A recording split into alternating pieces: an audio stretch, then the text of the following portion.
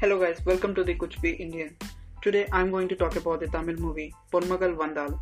Recently released on the OTT platform, the Amazon Prime Video, the movie had garnered positive ratings from the audience. However, not everything in the movie is great as per the critics say. This is one of those movies which is all about what it wanted to convey throughout its narration. It has a really strong message to convey, and that is where the movie really shines. It was altogether packed with good performances from everyone. Direction and the writing, however, need separate appreciation. The songs were not up to the mark, but BGM throughout the movie will complement the scenes really well. This story opens up with the clarity of narration and conflict introduced in the very beginning.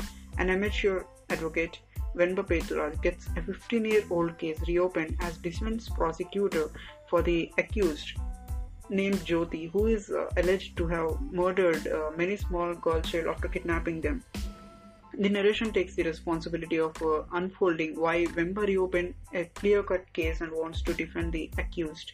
The pre-interval part of the movie is a court drama, but the later was made to be a melodramatic one in the same court. The performances had held a great value to the movie altogether, but Jyotika takes an exception here with her performance in two different roles of Venba and Jyoti.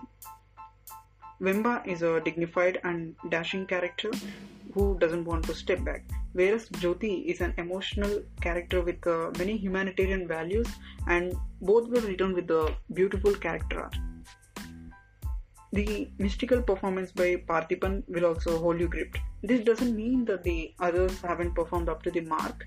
They performed and they have made justice to what they were demanded to be done. The background music by Govind Masanta is a good addition, but the songs were not up to the mark. Cinematography was top notch, and it shows the Udi beautifully in many frames as it demands by.